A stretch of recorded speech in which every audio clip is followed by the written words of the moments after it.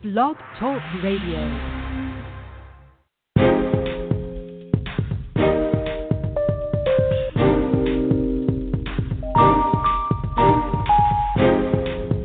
Welcome to the Cocoa Express Network. Talk radio that informs. Talk radio that inspires. Talk radio that enlightens. Talk radio for us all.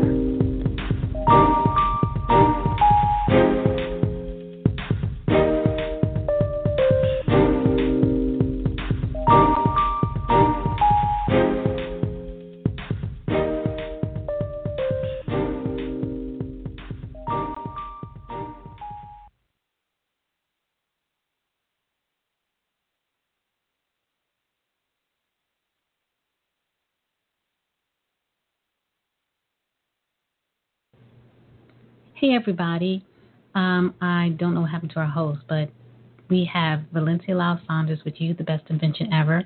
She's live with us, and we were just speaking, so I don't know why her mic is muted out. So, once again, we are going to see what's going on. So that we can get her back. Let me have her call in. Hello? Oh, she just dropped. Oh, crap. Okay, we'll get her back in a second. So we are constantly dealing with these stupid issues in regards to the system, but she has an excellent show in store for us today. And live radio is spontaneous. You never know what's going to happen and what you're going to get. So I'm texting her right now.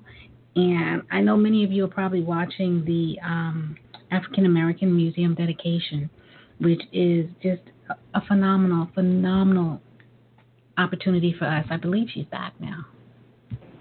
Hello? Hi. Okay, there you go. Okay, we're here. We're back. We're on. We're good. It's always something. Live radio, live television, anything live. Expect the unexpected. Well, how's everybody this Saturday? I'm great. I hope you are too. Today is a really exceptional day. As you know, it is the opening of the National African American Museum, Cultural Museum. And I am really proud I'm just really proud. You know, it's an amazing thing. This has been a long time in the making. It comes at a really important time in history for us. Right now, there's so many things going on. You know, there's so much happening in our country today that's dividing us. And here we are today, dedicating the National Museum of African American History and Culture, which is a dedication to us all, not just African Americans, but white Americans, Native Americans, because we're all part of each other's story. There's no doubt about that. It wasn't like each culture, each race was living in a bubble. We were all in the same place, having different experiences, but we were all somehow in the same picture, in the same movie. So I plan to go soon as I can, and I hope all of us go as soon as we can. I'm a little concerned about my emotional state when I get there, though, because I'm sure this is going to be very emotional. It's kind of like we're being validated. Our story is finally being told in public. You can't deny the stories, the culture, the history. It's being acknowledged by our country, who funded a big part in funding this museum, with a lot of private donors. And you know our girl Oprah is on the top of that list. She put up, I think it was $23 million. That's a lot of cheddar. Oh, but thank you, Oprah, and thank you for everyone else. Thank you to everyone else who who put in the time, the effort, the love, the people who donated their artifacts. Just amazing. Just an amazing situation. And I hope this does some healing for us as a country. Because there's a lot of crazy stuff happening, folks. It's just so discouraging. But that being said, I want to say, I really believe in synchronicity. I believe in synchronicity sometimes, like things coming together, and you end up with an amazing thing you had not expected. So today's show was going to be about something else. But I was on Facebook, and a friend on Facebook, Royal Sharif, I'm going to give you credit, posted a picture, which was very striking to me for some reason, and I kind of commented that, wow, this is interesting. And I saw this woman, and I wanted to know more about who she was from this picture. Now, it was a picture probably from the 1930s. She has on, you know those gorgeous suits they wear in the 1930s, but she had an armband on. And, people wear armband in commemoration of somebody who's died or a situation that's happening and they want to commemorate. But her armband had the silhouette, a black silhouette of a man in a noose, a black man in a noose. And I was like, okay, that is really kind of intriguing for a woman to wear, a woman of that era to wear. What is she saying? So I started to do a little research, and I found out who she was, and I was surprised. Her name is Fredi Washington. Her full name is Frederica Carolyn Fredi Washington. She was an accomplished African-American actress, and she was one of the first to gain recognition for her work in film and stage. And she, we kind of know who she is, but we don't really know who she is. She was in the movie Imitation of Life, and she played the black mulatto girl. And I was like, wow, that right there surprised me, because I've seen the movie. I'm sure you have seen the movie. If you haven't, get the movie, see the movie somehow. And it's about a mulatto black woman passing for white, and her mother is definitely a black woman. No bones about it. But this is how she was choosing to live her life. So I said, okay, let's go back and see how we get to that place. So Miss Fredi Washington was born December 23rd in 1903 in Savannah, Georgia. And her being born in 1903 kind of leads me to believe that her parents had not been so far removed from slavery, and her grandparents definitely were not removed from slavery. And I was like, wow. And here comes one of those synchronistic moments. She died June 28th, 1994. Now, June 28th is my birthday. So, and she lived in, by that time, Stamford, Connecticut. So I'm like, another synchronistic moment. Okay, so let's move forward with this. Her parents were Robert T. Washington and Hattie Washington. So, sadly, her mother passed away when she was 11 years old. And, it's pretty young to lose a parent, especially your mother. Her father went on to remarry. He remarried twice, and she was the oldest of five kids. And her grandmother raised her, and her name was Ella Brown, a.k.a. Big Mama. All right? So by the time she ended up being sent off to, I guess, a convent school called St. Elizabeth's in Philadelphia. So this institution took in African Americans and Native Americans and orphans. And I guess her father couldn't take care of her at the time, so that was probably the best thing that he felt that he could do to her. But anyway, once he got his life back in check and in swing, they moved to Harlem. And that was the time of the Renaissance, the Harlem Renaissance, which was an amazing time for Black culture. Many of the amazing artists that are such a big part of our culture came out of that.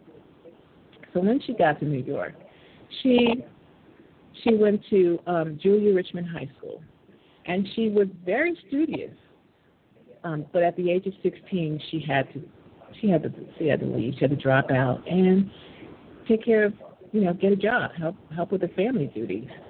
So she got a job as a stock girl in a dress shop. And she did that for about a year, I guess. And then she went on to get another job as a bookkeeper. So, this is the segue. She got a bookkeeping job at a record company called Black Swan. So this is how she segues into the entertainment industry. Now, she somehow gets a part in the musical Shuffle Along. Now that synchronicity again, I saw the musical that was done on Broadway that just closed a few months ago or a month ago. It was an amazing show. She was in that show, and she was a chorus girl. And while she was a chorus dancer, she met Josephine Baker. Okay? It's amazing. You're just going to be in the show and meet Josephine Baker. Josephine Baker's going to look at you and say, girl, I'm going to be your mentor. Okay? So Josephine Baker became her mentor and friend and pulled her into a little dance group she had called the Honeysuckles. Okay? She just kind of flowed into different opportunities that came her way, which is pretty amazing. So through her association with Josephine Baker, she was cast in a theatrical production called Black Boy, and she co-starred with Paul Robeson. This woman knew how to keep good company. She knew how to be in great company. Wow.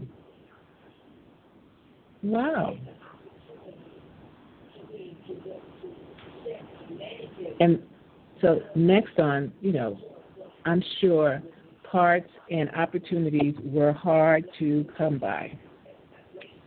And by the way, Lee Schubert cast her in the play with Paul Robeson.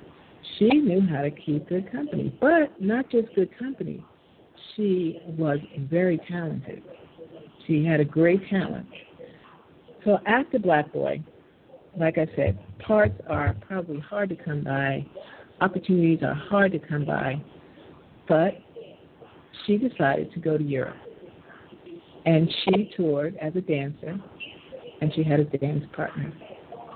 And they toured London, Germany, so many countries in Europe, and came France. And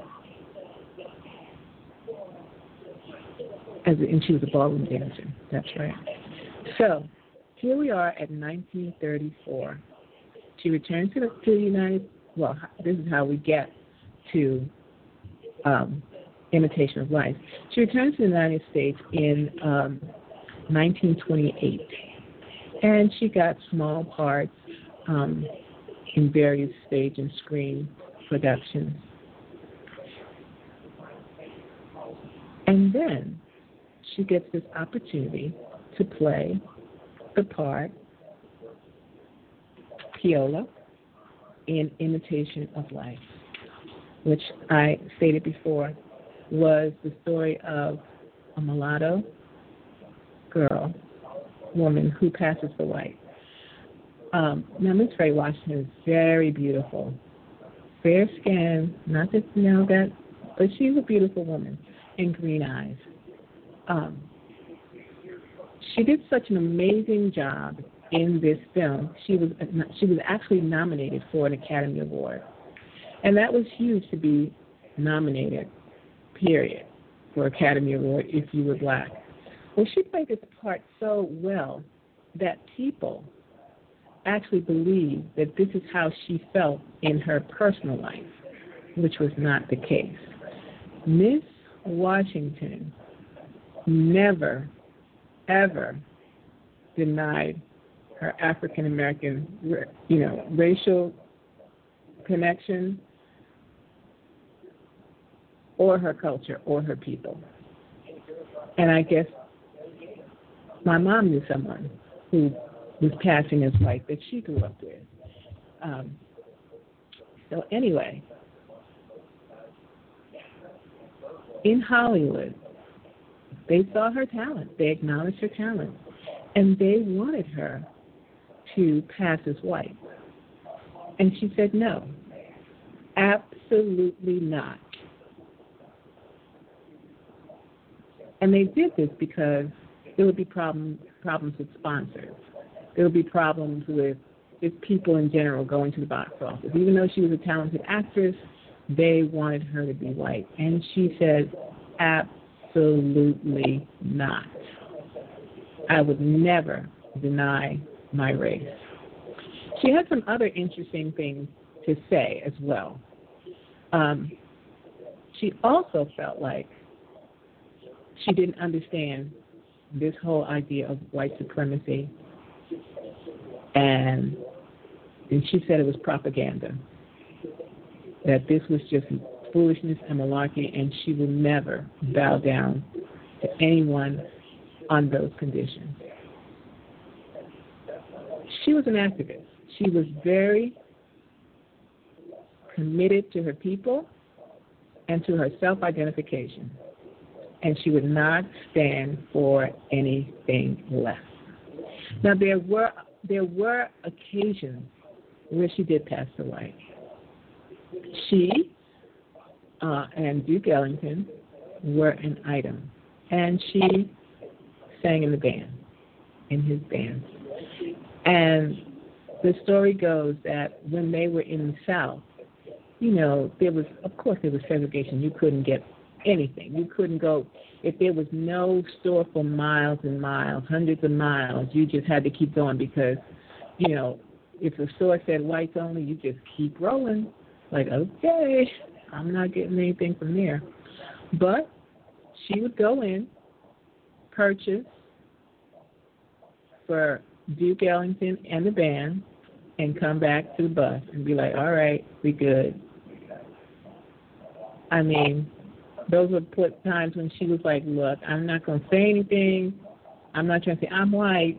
She was, I'm just going to go in here, get what I got to get, and then we're going to go. But that's what you had to do those times. It was about survival. It's about just accomplishing your goals and moving on. And if that was how she can move the situation on, then so be it. But her and Duke did not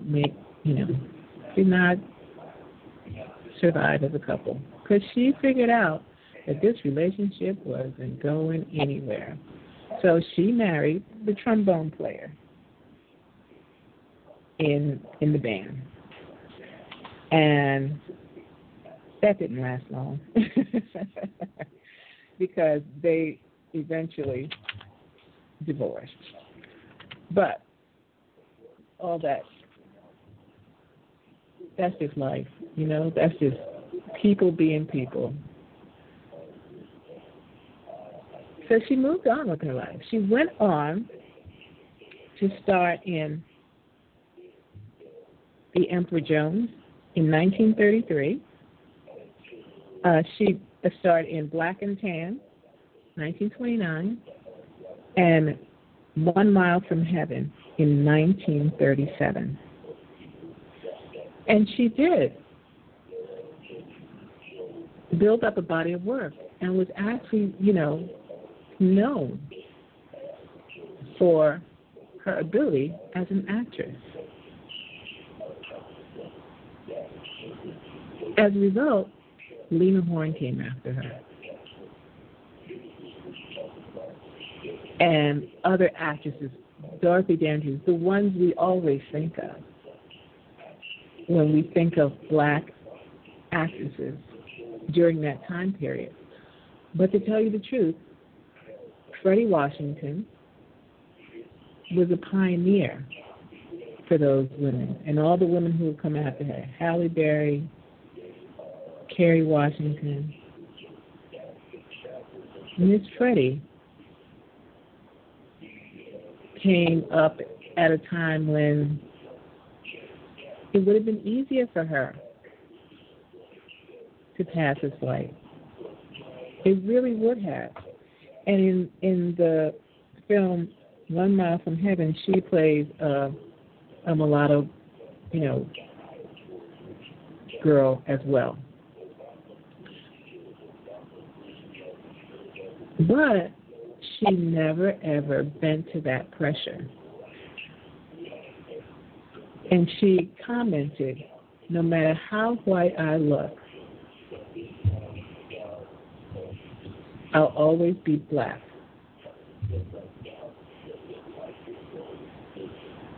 Okay? She's like, don't get it twisted. I may look white, but I'm black. And those are strong words.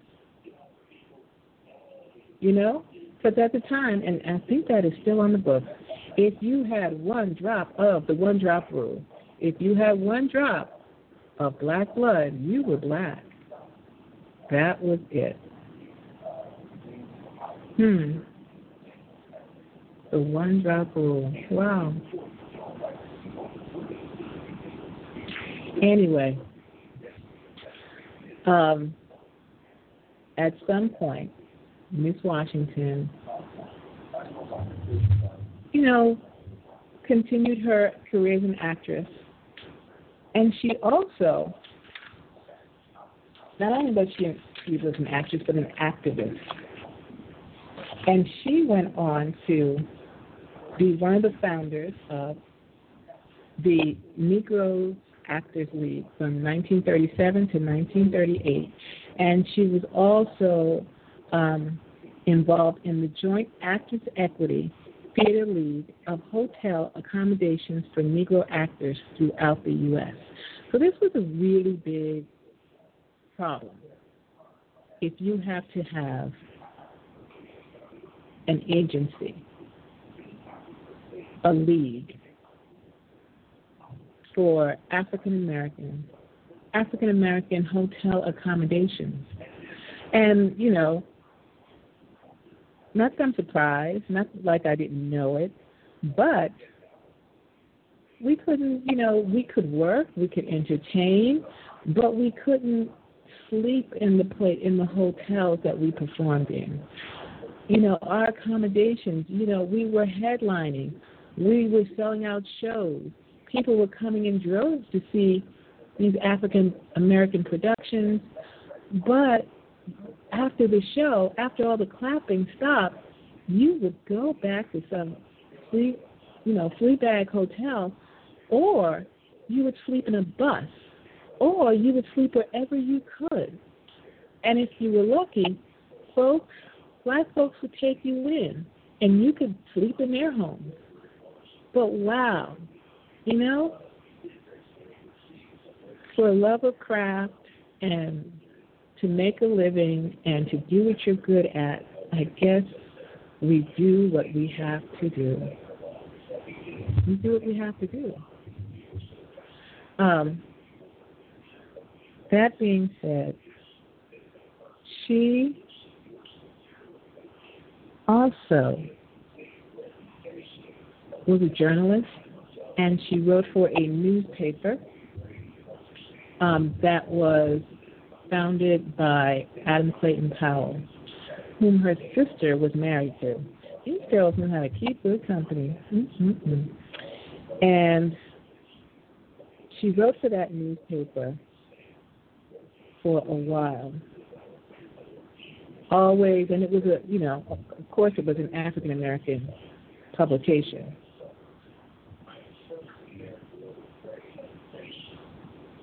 And she went on to do television. She was on the Phil Donahue show talking about race and her life as an African American and having to pass for white during that time.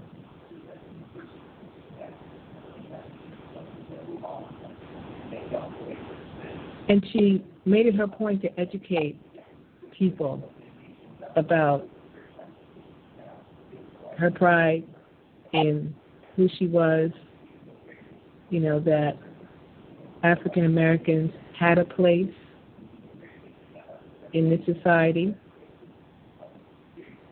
and that all this stuff that had been placed upon us was foolishness, and she would never, ever, if she could possibly, never bow down to it. Well, anyway, Ms. Washington eventually married again to a doctor, and he passed before she did, and she died of pneumonia. It was a complication for a stroke in June 28, 1994, and she was 90 years old. 90 years old. That is really, really awesome. And she was always vocal and proud of who she was. And I think whether you are, whatever color you are, whatever background you are, whatever ethnicity you are, you should be proud of who you are, because, and it's not about, pride and superiority are two different things, two entirely different things. We can be proud of who we are, and we can acknowledge those who have come before us and think well of ourselves. But when we get to the area of superiority, and that's when that turns rogue to me.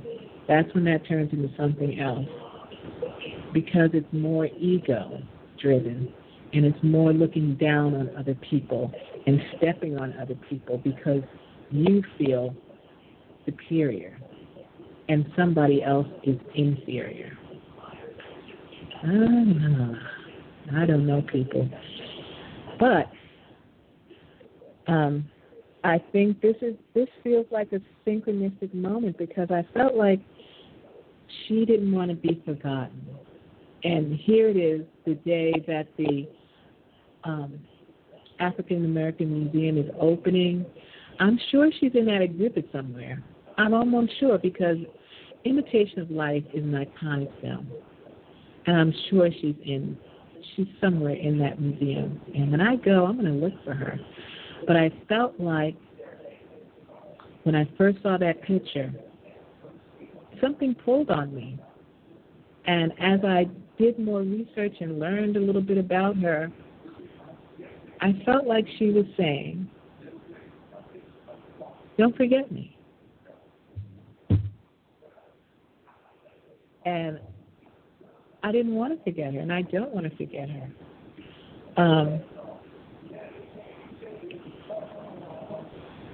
Some of the things that she stood up for in her career as an actress on stage and on screen have benefited actresses today. All the actresses that her contemporaries and the ones who came after her. Because there are more opportunities for actresses. There are more people behind the scenes. There's Shonda Rhimes out there. There's, the Fredi Washington. There's so many actors. Gabrielle Union. There are so many names. I don't even have time for all the names that I can call out because of Miss Washington and her contemporaries. And they're talking about it's hard in Hollywood now. Whew.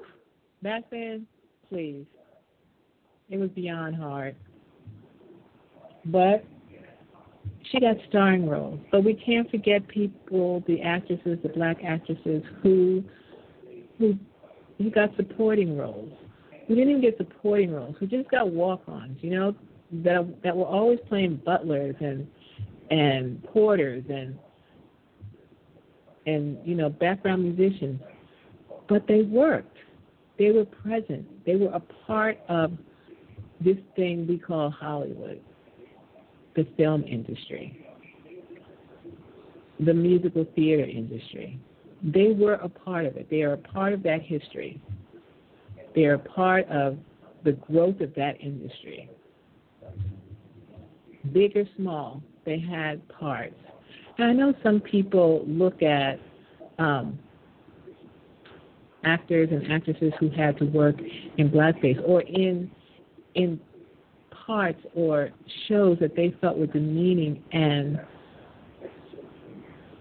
didn't depict us in the right light. But guess what? They stood in the light, and they were performers. And they did what they had to do because they loved what they did. They were talented.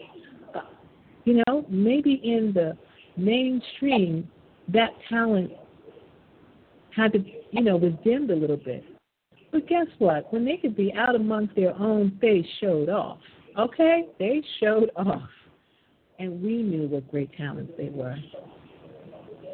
But, thank goodness for the Lena Horne, the Fredi Washington, who showed what elegance we have, what grace we had, what talent we had. We could make you cry. You couldn't stop looking at us. We had moves. We were fabulous chorus girls, choreographers. We were all that. And we've always been all that. And so, before I got on air, I was looking at the dedication of the museum on C-SPAN, and I thought I'd be a little lighter about this, but I think I'm just a little emotional. Surprise! Because, you think about the shoulders you stand on, the people who came here under duress, under, such horrific conditions, lived under horrific conditions for centuries. That's, whew, and always saw a vision that things were going to be all right someday. It's not perfect today, but it's way better than that. And it'll continue to get better. And I think we're at a point where, my mom used to say, well, change is going to come, and that's it. It's time to change, it's time to change. I mean, it's a simple narrative, but it is what it is. And no matter what you want to do, sometimes you can't stem the tide of change. We're at a point where change is coming. And the opening of this museum is such an incredible validation of our contribution to this country. And there should be a big Native American, museum of history and culture, because they are a people who definitely suffered You know, they were the indigenous people of this country and have been so marginalized. Oh, it's not even, it's beyond sad. But that being said, you know, this museum is a celebration. It's not just celebrate, you know, of course it means a lot to African American people, but it's the story of our country. And everybody's included. And I think I said this at Black History Month assembly at my daughter's school when I had a moment to speak that Black history is not just my story. It's your story too.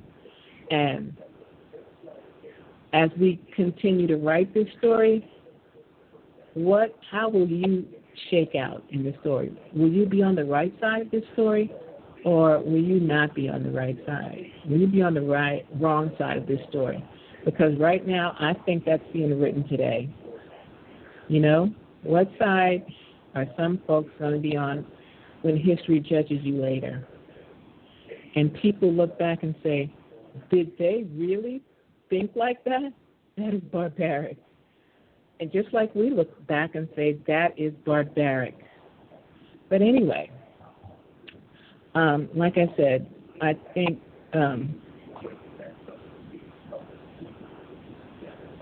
this is, I do believe in synchronicity.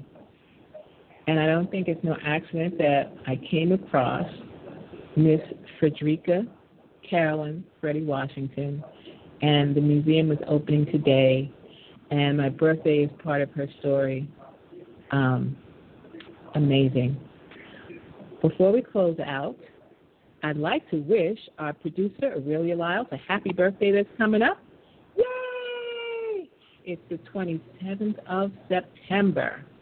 And I just want to say thank you so much for really being the leader, the light, the wind, the everything for the Cocoa Express. You've done so much. You've created such a great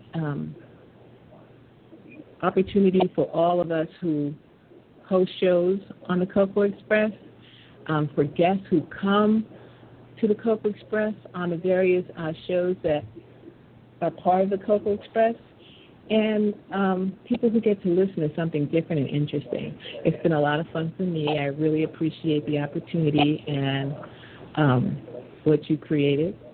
And you've been a pioneer in this. And, you know, have a great birthday. Do something fun. I hope it's fun. I hope it's a great day.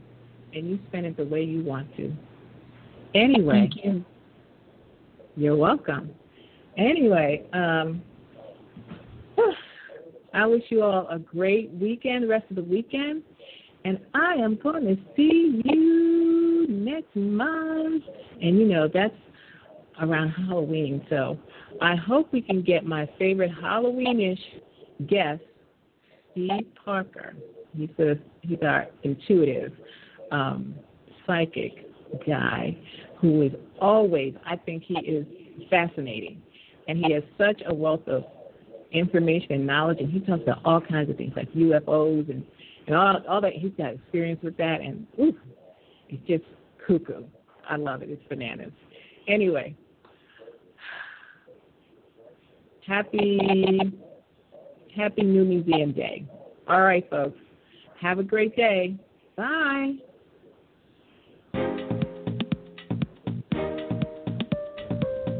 Thanks for tuning in. For more content, visit us at thecocoexpressshow.com, Blog Talk Radio, and Facebook.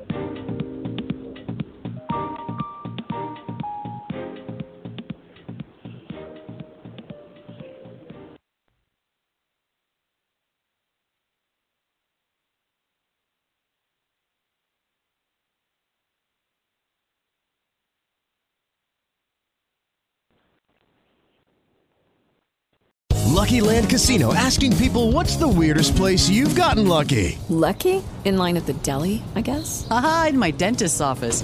More than once, actually. Do I have to say? Yes, you do. In the car before my kids' PTA meeting. Really? Yes. Excuse me, what's the weirdest place you've gotten lucky? I never win and tell. Well, there you have it. You can get lucky anywhere, playing at LuckyLandSlots.com. Play for free right now. Are you feeling lucky? No purchase necessary. Void where prohibited by law. 18+. Terms and conditions apply. See website for details.